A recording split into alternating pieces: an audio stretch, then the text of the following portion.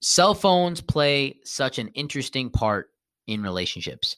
Like, you got to understand that that little device right there can make or break a relationship. It can literally define a relationship in the sense of making it like Tinder, Hinge. You know, you can use your cell phone to find people. You can use it to network.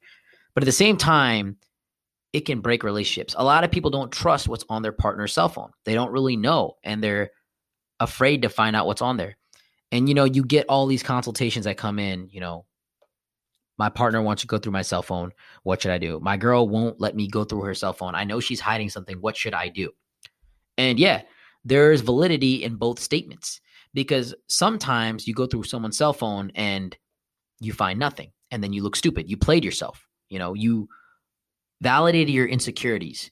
You went out of your way to invade someone's privacy, to look at their messages, to find absolutely nothing. And they're going to sit there and be like, yo, I told you so. You're freaking out for nothing. But on the flip side, you know, you might find something. You might have some red flags. You might really, really be like, yo, there's a lot of signs here that are indicating this person might be doing something. And that little device has so much information on the person that you're talking to, your partner.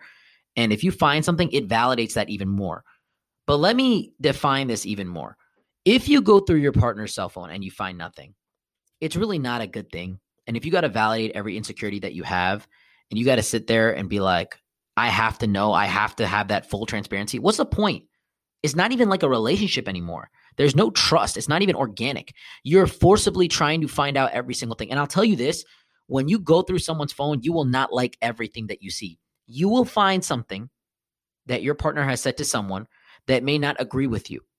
You know, when you have a disagreement, when you have an argument, when you have some inconsistency in the relationship, your partner's going to vent. They're going to say something to a friend or family member. Hey, you know, she's been acting crazy today. I don't know what to do. And you're going to see that and you're going to be very upset. You know, going through someone's cell phones in a perfect world sounds amazing. But if you really, really think about it, you got to go through it to feel good and to really validate that and to invade someone's privacy. They can't even do anything. Like, there's no trust whatsoever. On the flip side, let's say you go through someone's phone and you find something. Let's say you find something that really hurts you. And, you know, this happens a lot of times.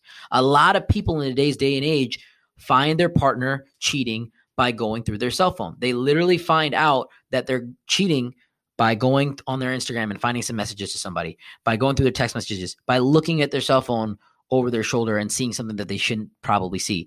You know, there's a lot of pain that comes from cell phones in today's day and age because it's such a great way to hide information. It's such a great way to store information. It's just information, you know? It really shows who the person is. If you go through someone's cell phone, if you spend a day and go through their messages, you can really understand a lot about, you know, who they are. So cell phones are very amazing. And there are situations where you go through someone's cell phone and then you find something and then it validates it for you even more. In the next relationship, you got to go through someone's cell phone. You have to, it creates that trend. That's not always a good thing, guys. That's something that can become very toxic. On the flip side, you might go through someone's cell phone and find absolutely nothing and it makes you look stupid. At the end of the day, I'll say this. It's important for your partner and you to completely agree on the boundaries that you have in your relationship. What is okay and what is not? Am I allowed to do this or am I allowed to not do this? Like, what is good? Should I go through your cell phone? Are we doing that? Like, can I check yours once a month? Like, you know, there's some crazy things that happen in relationships, and relationships are all about compromise. See, a lot of times people that are in relationship coaching or people that talk about relationships will give you their own input. They'll tell you what they think is right.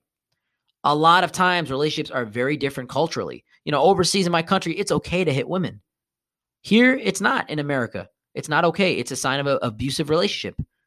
And in both cultures, there are people that see both options as correct. Some people look at the ones overseas and say, oh my God, why is that even allowed? And then overseas, they look at it as respect. You know, culturally, relationships are all very different. And from generation to generation, what is acceptable in a relationship is very different from cultures, from ages, from generation, from everything, you know? And it's very important to recognize all this stuff and, you know, really think about what your boundaries are in the relationship. You got to really think about what is okay for you to accept as an individual. Is it okay for your partner to go through your cell phone? Is it okay for your partner to talk to your friends and reach out to them in weird ways? And like, you know, there's so many different things I can go into this Boundaries are really the biggest thing when it comes to cell phones. A lot of times we don't define the boundary of what cell phones are and that communication and social media before we get in a relationship. We meet that individual, we like that individual, we talk to that individual, it's all great. But when it comes to commitment, there's a lot of conversations that need to be had with your partner. There's a lot of conversations you need to have as an individual with your significant other for that relationship to be successful before you even get into heavy commitment. That's why so many marriages fail. Marriages fail a lot of times because there's no definition in the commitment that individuals have. There's no actual real explanation of, hey, this is the way that we handle this situation. This is the way that we, communicate when something happens. So one thing I could say, taken away from all this, is make sure you define the boundaries that you have with your cell phones. Make sure you identify, hey, this is okay, this is not. This is what I am okay with posting on social media. And yeah, it is very microscopic. It is a very unique area, but it is an evolving area. It is one of the biggest areas, especially with everything coming out with the metaverse and all this. A lot of relationships are going to have a lot of digital equity. A lot of your relationship is going to be done on the cell phone. A lot of your FaceTimes, a lot of your conversations, a lot of everything that you're going to be doing is on a cell phone today. So make sure you define these boundaries on what it is.